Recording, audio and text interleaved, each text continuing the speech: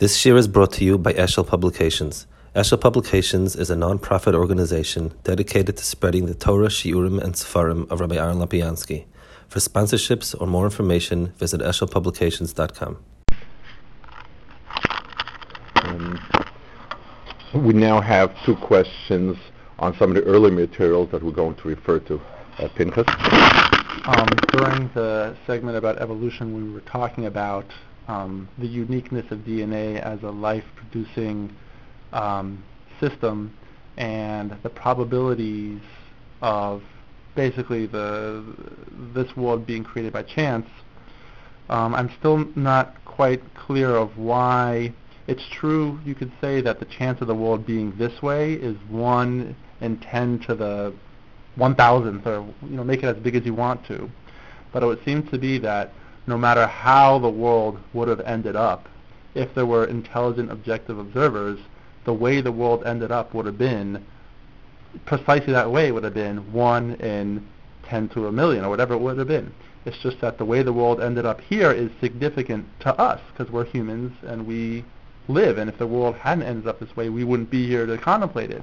But no matter how the world would have ended up, assuming it was just a random series of events, would have been, I believe, equally improbable. It just wouldn't have been significant to us.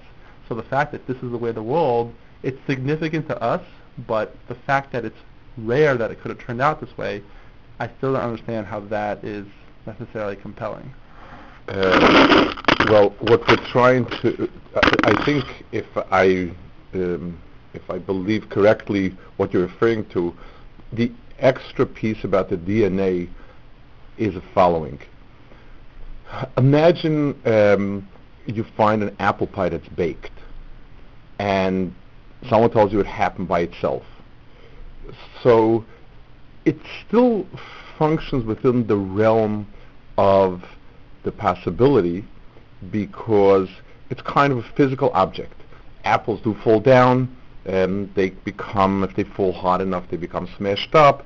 We're talking about a very physical process that may or may not have produced an apple pie at the end. But let's say you find a cookbook that's together with the apple pie, and the cookbook tells you exactly how to make the apple pie.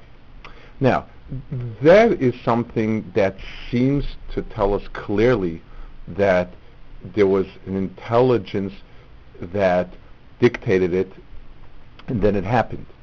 Because had the person not had DNA not been, or any genetic material not been present, and we just find a blob of protein that has properties, so the physical argument is a long shot, but it has one level of possibility.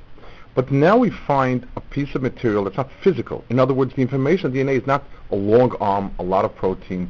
It's a written code. It's giving instructions how to produce something. That's the same like finding the apple pie with the recipe book right next to it. That's, I guess, the added nikud of it. Okay.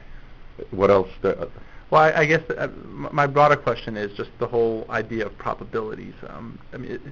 Is Rebbe saying that because there's an intelligent system in terms of laws of physics that are constant, and the system of DNA, which is sort of an intelligent design, that even though the chances of the world turning out this way, because you have that system that sort of allows it to develop, suggests that there's somebody who made it. Right. Something, whatever you want and to the say. core point that I think that we've tried to drive home more than anything else is, are you being honest with yourself when you proclaim that you think it is this or that? If we take a person and uphold them by the same standards, for instance, if you saw somebody go into somebody who's a dead enemy of somebody else, goes into a room with a loaded gun, and then it comes out the other person is shot, and he comes and tells you, well, somebody dashed in right behind me and took the gun and shot him, it stretches your credibility. If you would find the apple pie and the cookbook together, I don't think anybody's honest sense of judgment would be anything short of, yes, it's coming from the cookbook. The fact that we go through such contortions and say, well, it still is possible, is intellectually dishonest. That's the point I'm trying to say. Like we said before, we're not going to bring mathematical proofs. We're going to ask ourselves, as a believer, after 120, HaKadosh Baruch Hu is not going to hold us at fault for honest mistakes. That's what the world of Shogeg is for. That's what the world of Onus is for. HaKadosh Baruch Hu is quite fair. But when he shows us that our sense of quote-unquote true and probable is so different, and then we're going to have a problem. That's dishonesty. That's the point I'm trying to prove. Thank you. Okay. We'll wrap. Yes, Aji. A question in relation to a quote from a scientist that Rebbe had brought. Rebbe is an Israeli scientist who says in a book that goes on to demonstrate how all the various theories for the generation of life are now plausible. And then he says at the end, but we still have faith that science can find a solution to this problem. And what Rebbe brought up is that the same kind of thing as you just mentioned. If you see there's something that's so incredibly unlikely, how can you possibly have faith in science? Aren't you having faith in a system where there's a leap of faith? The question that we'd had is, it seems that there are many times in the history of science where our paradigms are completely changed. We have a certain vision of the universe and the way things operate. We think the world is flat. We think that the sun is the center of the world. We don't realize that time and space are continuing. And then science comes and turns our entire perception to the Big Bang. All these things that we would never think could be conceivably possible. Flight, etc., etc. Why should scientists not have a faith in a system that has proven time and again to be able to take existing paradigms where people are at a dead end and feel the solution is impossible to find, and then, in fact, find a solution to that problem that fits within the constructs of science? Well, the question at every level is not, for instance, if the question was, will science be able to invent a cure for cancer, the answer would probably be yes, because we progress and so on. But science is offering us a theory about the existence that we have no reason to say that that's true or not true. It's not a problem to be solved. It's a problem to be solved in a specific direction. It's just like saying, if someone comes and tells me he has so much faith in science, look what they've done, they will someday be able to cure cancer with bilberry juice. Now, that I have no faith whatsoever. I do believe a disease is something gone wrong, and with enough time, we will be able to find a way to make it right. But when you tell me it's going to have to be bilberry juice, then that statement is completely unfounded. What you're trying to say is science will prove evolution right. I believe that if science is honest, at some point it'll prove the truth about the origin of the world. Because science, at the end of the world, let's skip the word science, let's say research, reason, evidence, etc., which I believe, obviously, it will prove it. But to tell me that science will prove evolution, that's like saying we're going to, that medicine will be able to find out bilberry juice curing cancer. That statement it doesn't follow from the fact that science has done so much. Doesn't follow they'll prove evolution. It follows they will find the truth if they're honest, and that I hardly agree with. But what the truth is, I have my idea. Right, I think the question wasn't so much in terms of evolution per se. The question was a paradigm that fits within the scientific framework of natural causes, natural causality. But you know what? It's like saying if natural causality itself as the ultimate answer is not right, then honest science will never be able to find it. It's like saying this person is, let's say somebody, a close friend of mine was accused of a terrible crime, and I hire somebody this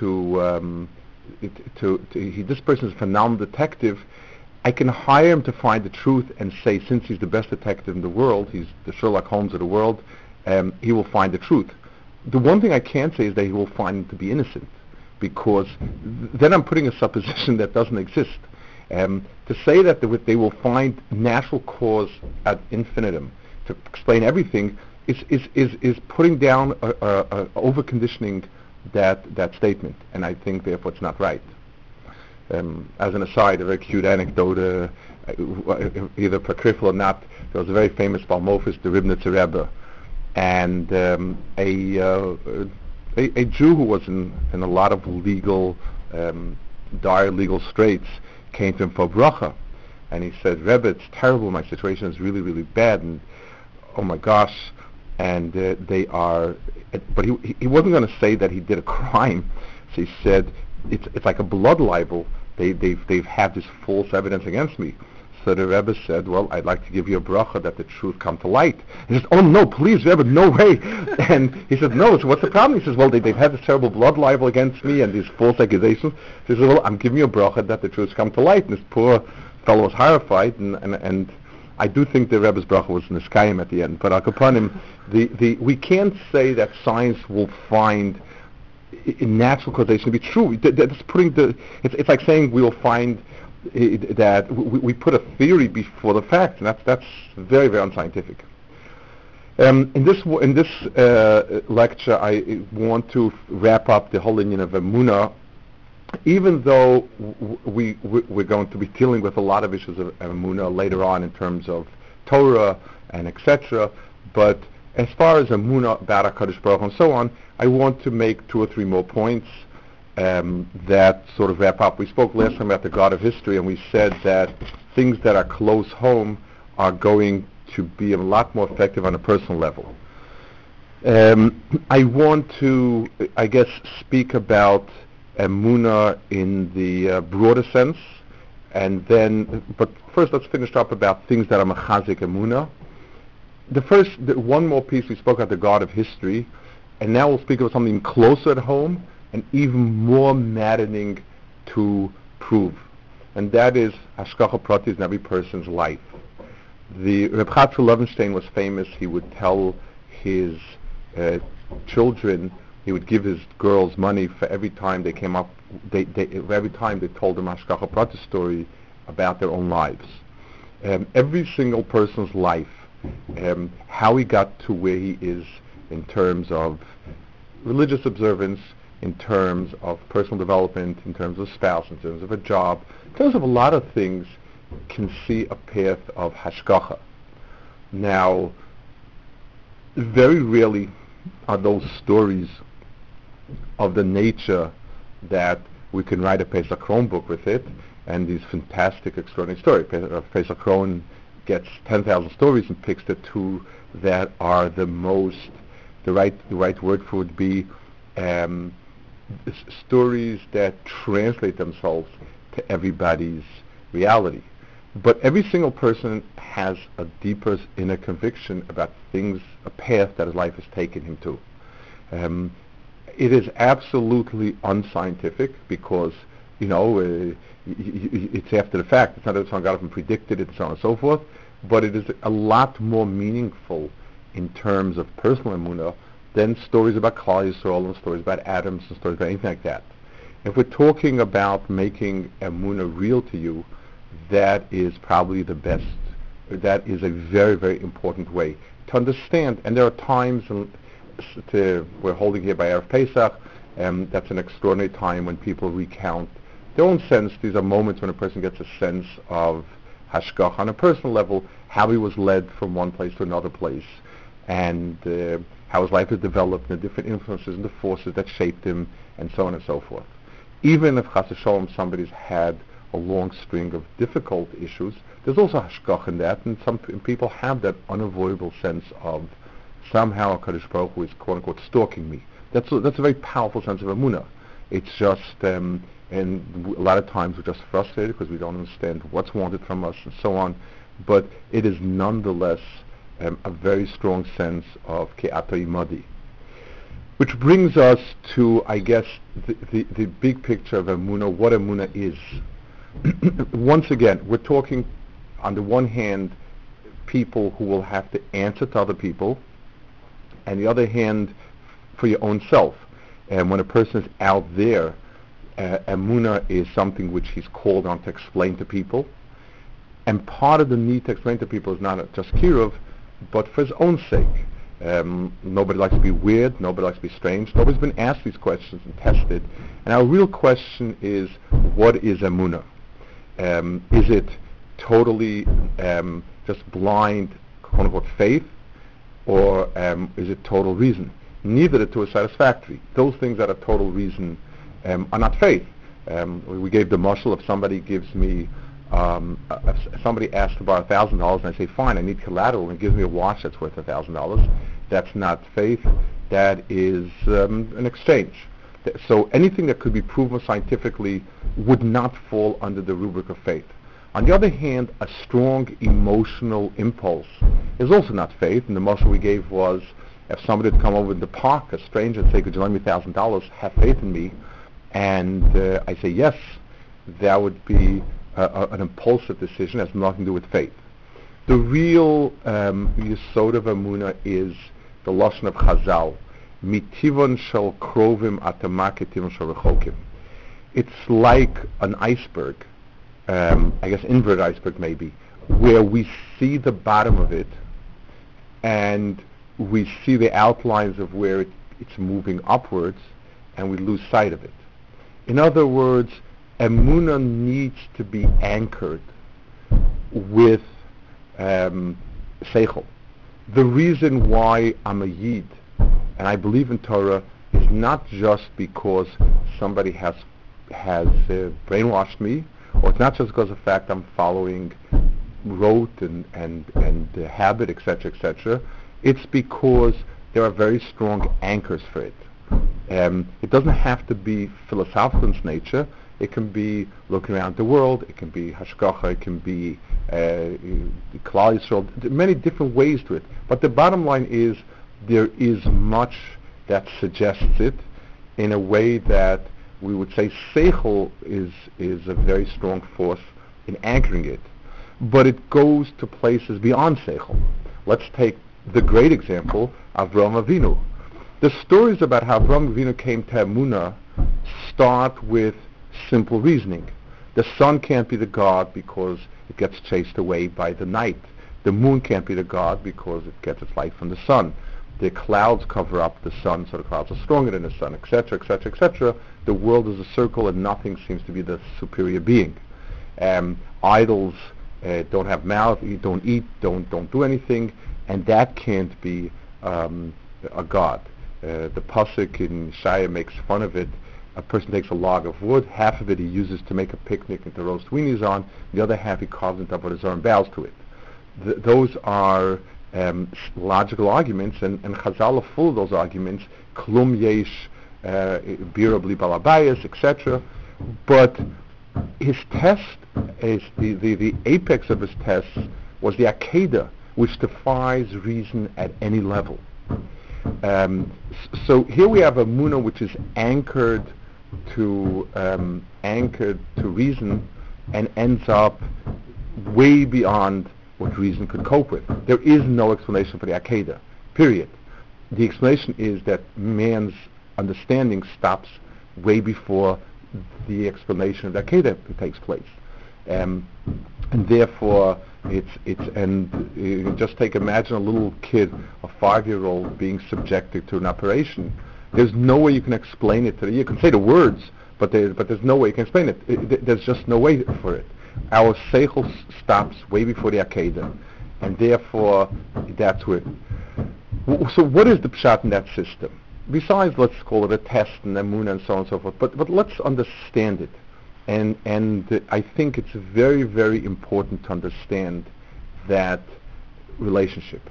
Let's take it at a personal level, and then apply it to Kaviyach HaKadosh Baruch Hu. A person is dating somebody. A person is married to somebody.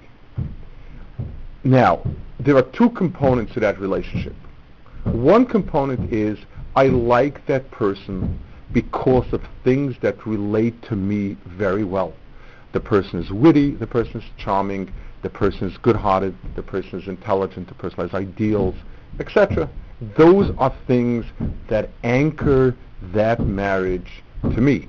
Everything that I find attractive about this person are things that my seichel is tofes, has a receptacle for it, and this is where it latches onto me.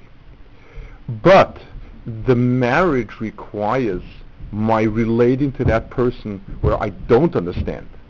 So in other words, every person has their own personal idiosyncrasies, or maybe I'm the idiosyncratic one, but the other person has things that just don't make sense to me. That person needs to have white flowers on the table for supper. That's where they need to have it. If it would be business relationship, I would say, listen, I'm not keen for white flowers. Let's stick to going to the opera and to playing Scrabble. Those are the things we both are in the same wavelength. And as far as flowers, find yourself somebody else to buy you flowers. That would be a business relationship, and that would be me. It had nothing to do with the other person.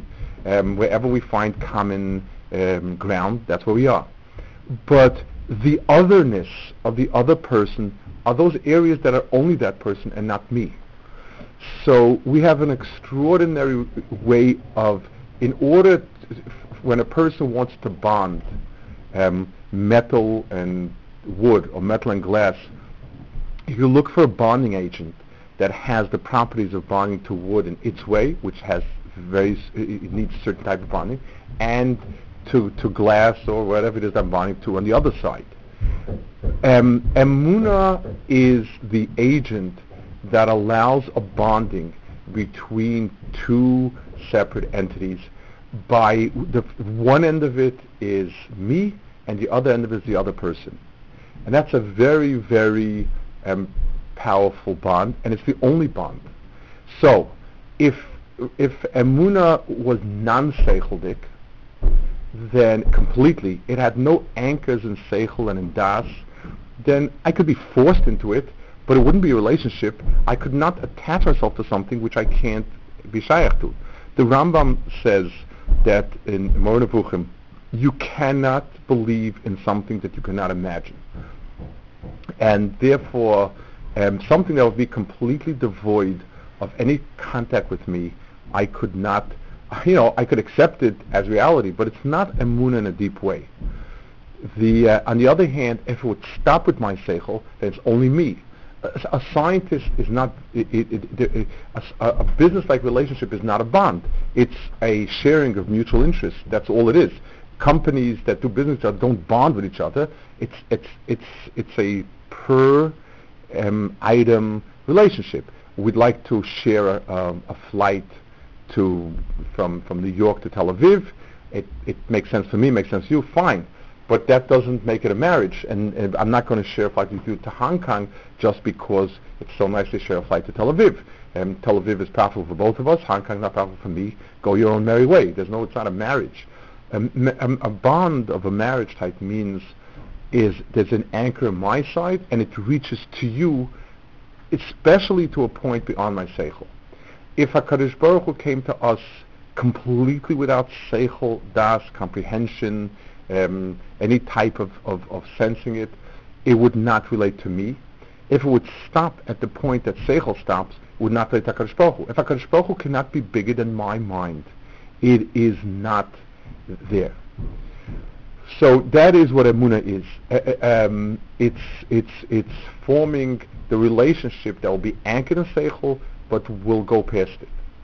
If somebody comes and tells you that, well, that itself is a religious statement, it's not natural, and so on, it's nice. The answer, the reply is, well, the entire world rests on emunah.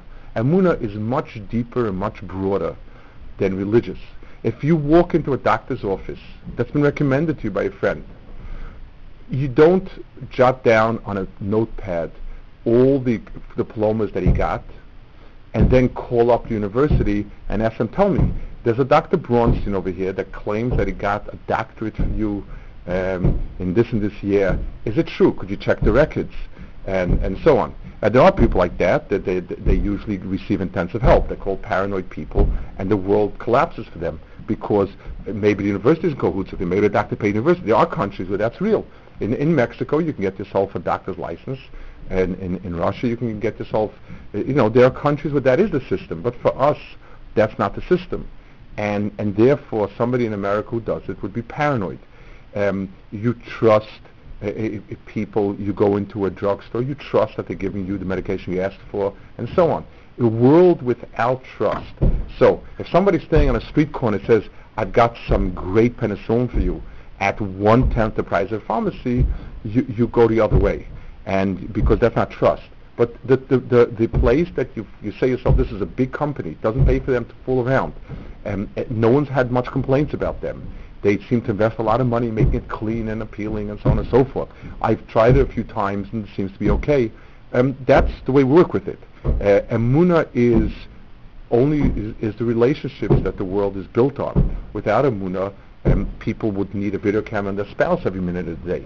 It's just an untenable world. So Emunah is a tchunas hanefesh, that you build relationships by proving things to the unproven and so on and so forth. On a personal level, there is another aspect that is very important for Emunah to become part of a person, and that is it has to move from the level of let's call it the psychological level to the level of action and doing. If a person, as a person gets older and the memories tend to fade and become less and less convincing. You can convince a person that what he remembers as a child 40 years ago didn't really happen. His memory is playing tricks with him. There's a very haunting poem in Modern Ivrit by a woman, Rachel, very, very famous. Anyone who's had the fortune of being a Zionist at some part of his life, she was a great poetess. She died young, I think, of tuberculosis, and as she was dying by somewhere near the Kinneret, she writes a poem. Maybe this was all just a dream, and maybe none of this ever happened, and so on. Sort of a doubting if all of her experiences are just not a figment of her imagination. But anything that happened, as time goes on, a person begins to think maybe it's just a vague memory. That's where we are. That's where we're conditioned to feel and think. It's only by constant experiencing and re-experiencing it that those things remain fresh and meaningful to us. So we can sit and talk about proofs for Emunah, and that's nice. We can learn about things that happened in Mitzrayim 3,000 years ago, and that's very nice. But it loses its efficacy, and certainly not in terms of when things are difficult and troubling. When we have some real obstacles in front of us, and we just have vague memories, ideas, shmuz and shurim, those things don't go far.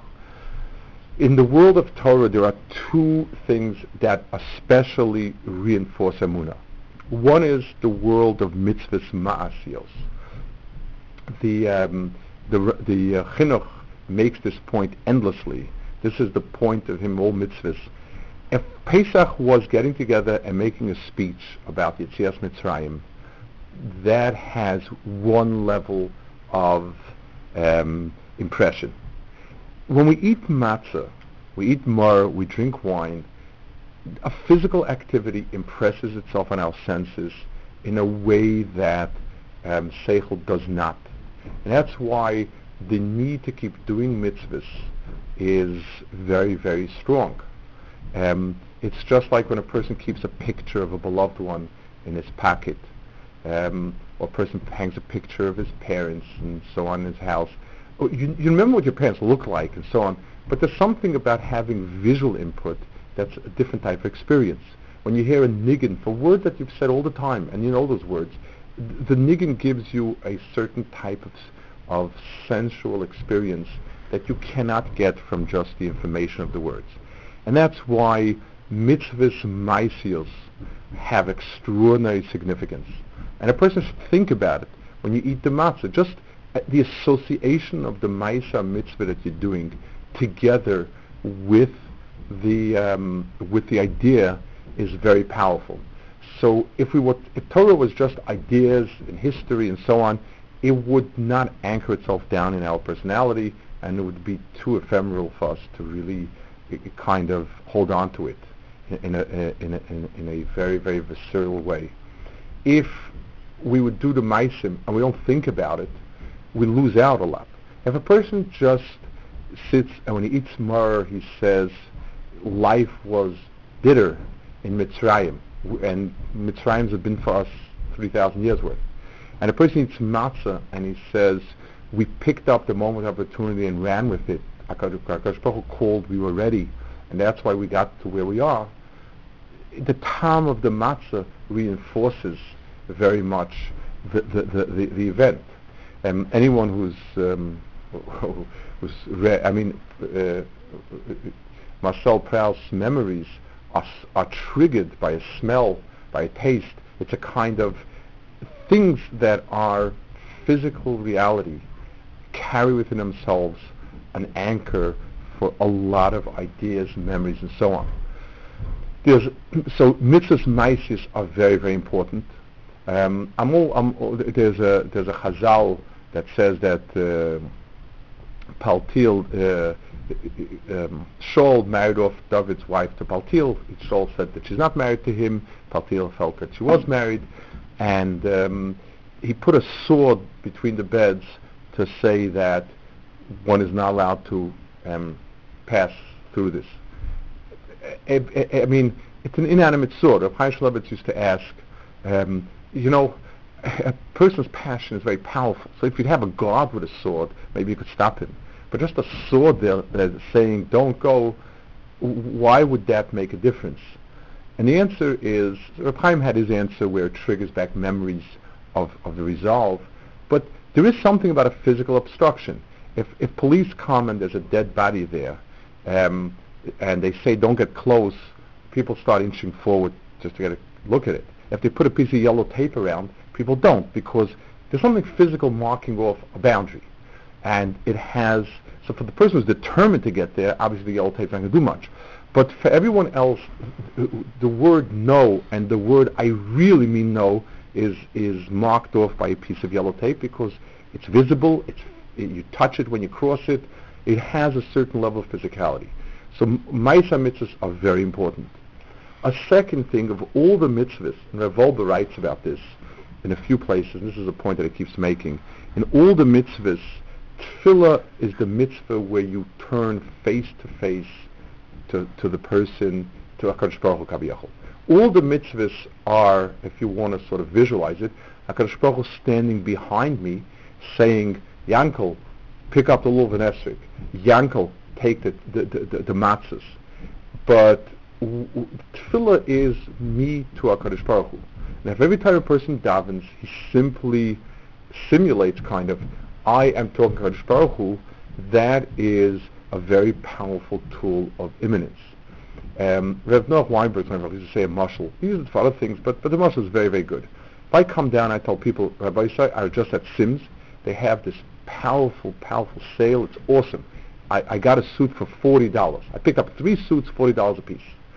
So, people look at me and they're not sure, am I really telling the truth, not telling the truth? Do I have reason to lie? Am I pulling their leg? Is something, whatever.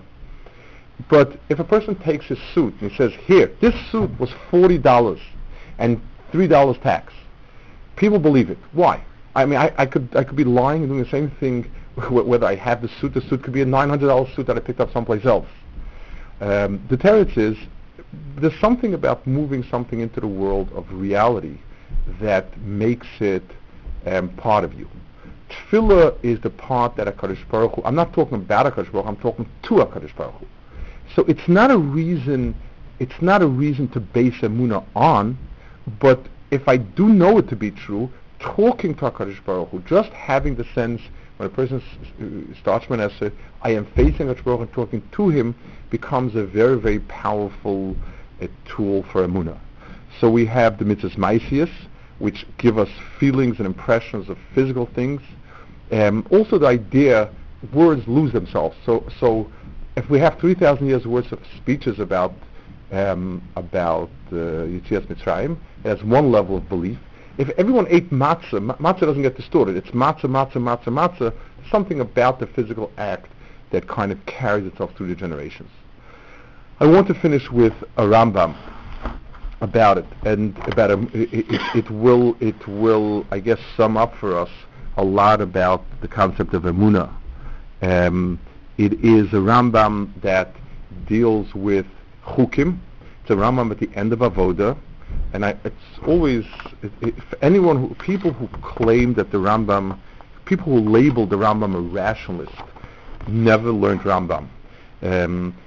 Besides the fact that the Rambam, even in Mor Nevuchim, is a very, very passionate sefer. It's something. It reads so differently than the sort of technical philosophical texts. Other ones, not important to mention by name, that kind of are lost in the world of philosophies and so on and so forth. The Rambam's ideas are powerful, they're deep, but more than anything else, they're consumed by a passion that is impossible to disguise. It's a Koil Hashem B'Koach. The Rambam, at the end of Hilchos Mila, which is the end of Avod of Karbonis, he says that a person, he reflects a lot, I think, on the duality of Emunah, the way we've expressed it. He says, a person needs to think into HaKadosh Baruch Hu's mitzvahs and try to understand them as deeply as possible. That's the rational factor. We start by understanding and thinking about them kifi kocho, to the depths of what we can attain. The flip side is something that he cannot come up with a reason or a cause. Al yu kal beinav, he should not make light of him. He should not push and go beyond what his self can take him, because that is sort of desecrating HaKadosh Baruch Hu. He's going to try to use his mind to understand things that are beyond his understanding and will destroy them. And person needs to understand things that are secular. Our seichel is the sole arbiter, and seichel is the only thing that is correct for using. But when it comes to Kodesh, we need to use a very different standard, meaning half is for you, half is for HaKadosh Baruch Hu. I want to, as an aside, Ram does not mention this Chazal, mention a Chazal that really metaphorically gives us over. It says that when Moshe Rabbeinu came down from the mountain and there was the Chet HaEgel, HaKadosh Baruch Hu tried to grab back the Luchos, and Moshe Rabbeinu held on to it, and it says two tefachim were in Moshe Rabbeinu's hands, two tefachim were in HaKadosh Baruch Hu's hands, Kaviyachol, and two tefachim in the middle. And the Maharal uses and explains that is kind of the bond of Torah. It's min hashemayim as one side of it, meaning we accept it because HaKadosh Baruch Hu gave it. It is human seichel that's machriya the halacha, that's our self in it. And the Mela, if we have both halves, then there are two tefachim where it's us and HaKadosh Baruch Hu as one. It's a very, very powerful metaphor of, because it's like the muscle we gave you and your spouse. Because it's a combination of you and the other, it's a very, very powerful lock. So the Rambam says you need to explore it to the extent that your seichel can, and you need to understand that it's beyond seichel past that point. The Rambam brings an extraordinary comparison from Me'ilah, which is really, really extraordinary. Me'ilah is, he found in Hilchos Me'ilah the concept that Kodesh is treated differently than Chol. We have to understand the world consists of nature, facts that can be picked up by the senses and worked out by human reason, and then there's a world that transcends that, and we need to know those boundaries very carefully. That's how he understands Me'ilah. I'm skipping over parts of the Rambam, a lot of parts. He says, and then he says, the Rambam says, Mishpatim are those things that we can understand, and those are things that Seichel is the primary vehicle for it. Then there's Chok, which are mitzvahs that we don't understand, and we cannot understand. And then he says, the problem with it is, these are things that Umas HaOlam are meshivin aleihem, ve'yitzur shel adam nokfo behen. In other words, internally, we wobble with those mitzvahs. It's easier for ourselves to kind of shake loose a mitzvah that's chok, and we're very affected by the goyim around us. And like I said when we started, I guess, A normal person is affected by what people think. And if everybody thinks that it's night outside, and for some reason I see it as day, so there are people that they derive their chiyus from being bedafka. I'm the guy who said it's day when everybody said it was night. Those people tend to be labeled as eccentric, unusual, extreme, whatever you want to call them, and it's almost a definition of what they are. Most people would seem to feel that they give a lot of weight. If everybody seems to say differently, I don't know, maybe I need a new pair of glasses, maybe something wrong with my eyes. Now, he says, and take a look, then he finishes off with an extraordinary advice. He says, take a look at King David, at David HaMelech. David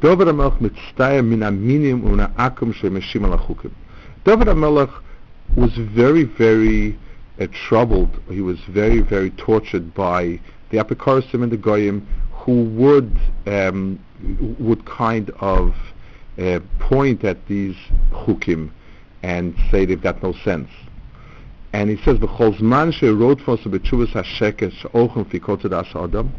and as they kept persecuting him intellectually with false tightness based on human reason, which is limited, what was his reply? Hayamosiv dveikus b'Torah. He would add more and more dveikus to Torah himself. Shenema toflai sheker zeidim. The Rishoyim tried to attack me with falsities.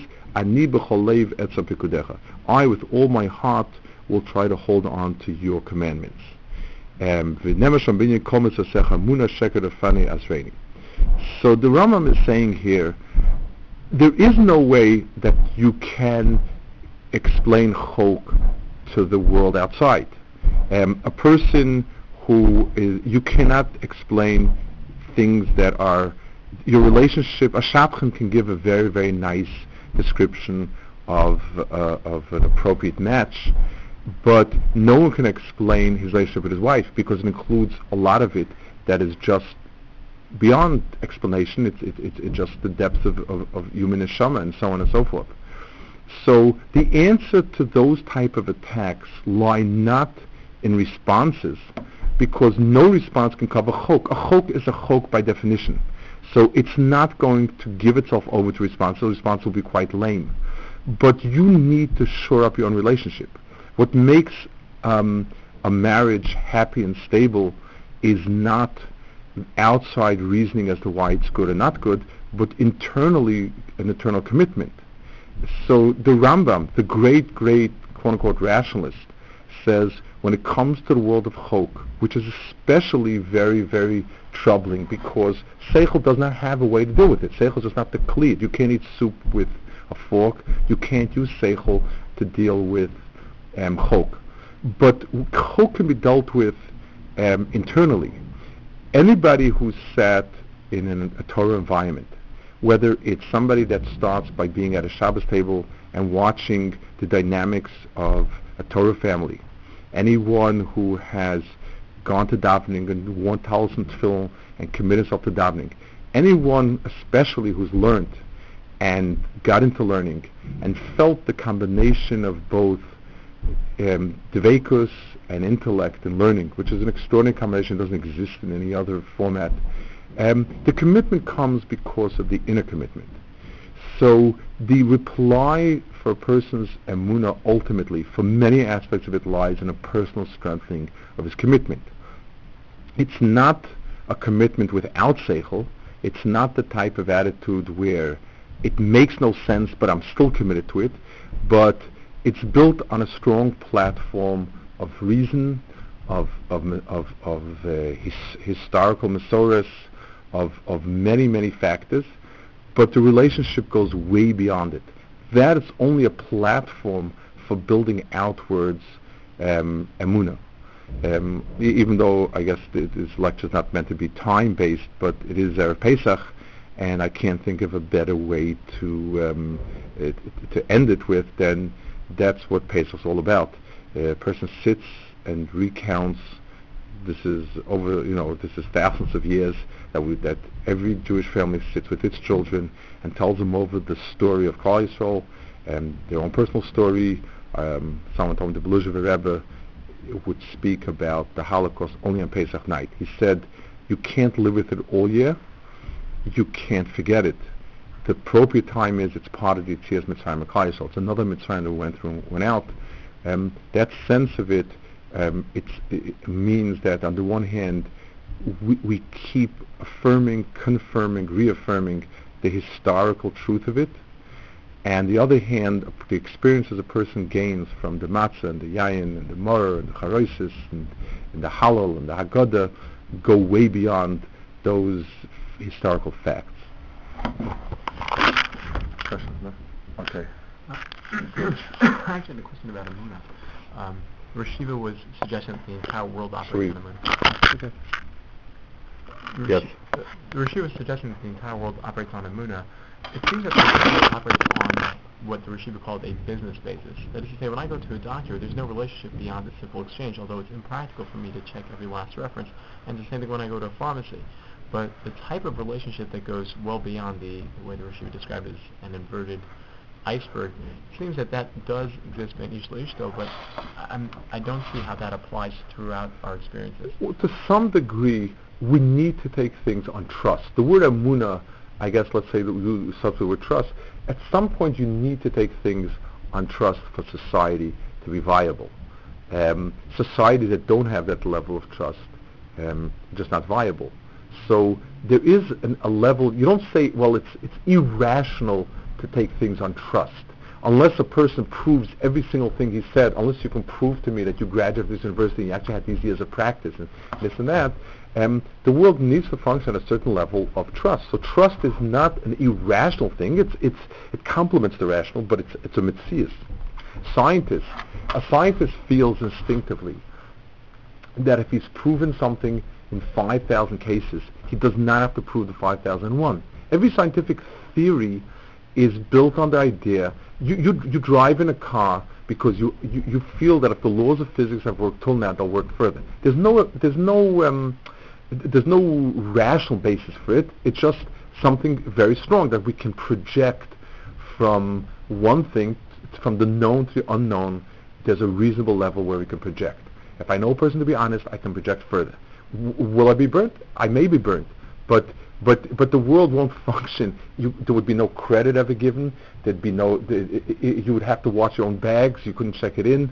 I remember as a kid, I used to wonder, like, when you pay a storekeeper money for a chocolate bar, whatever it is that you buy as a kid, I always used to puzzle, like, who should do it first? If I give the money first, maybe I'll take the money and I'll deny that he ever got money from me, and he won't give me the chocolate bar. If the store gives me the chocolate bar first, I'm going to deny that I got chocolate, and therefore I'm going to deny that I got chocolate and I won't pay for it. So how does it work, like, to be perfect, like you be perfect? I don't know about escrow accounts at that time yet, but the the answer is the world must, for the world to function, it must work with a certain level of extrapolation from what is to what is probable. So it's when somebody has a Emunah built on seichel, that's not, because you're a religious person, you can, but I'm a rational person, so I need everything proven. You don't need everything proven. And you don't need, if society has a collective memory about Mitzrayim that is built in and is carried out year after year, and you don't say to yourself, well, but it's not proven. But you need to start. If Tanakh is given to us as the skeptic is taking skepticism and applying it to Torah in a way that would never apply to real life. So there's a certain dishonesty in the way he's using skepticism versus trust. That's something. There's a disparity between the two.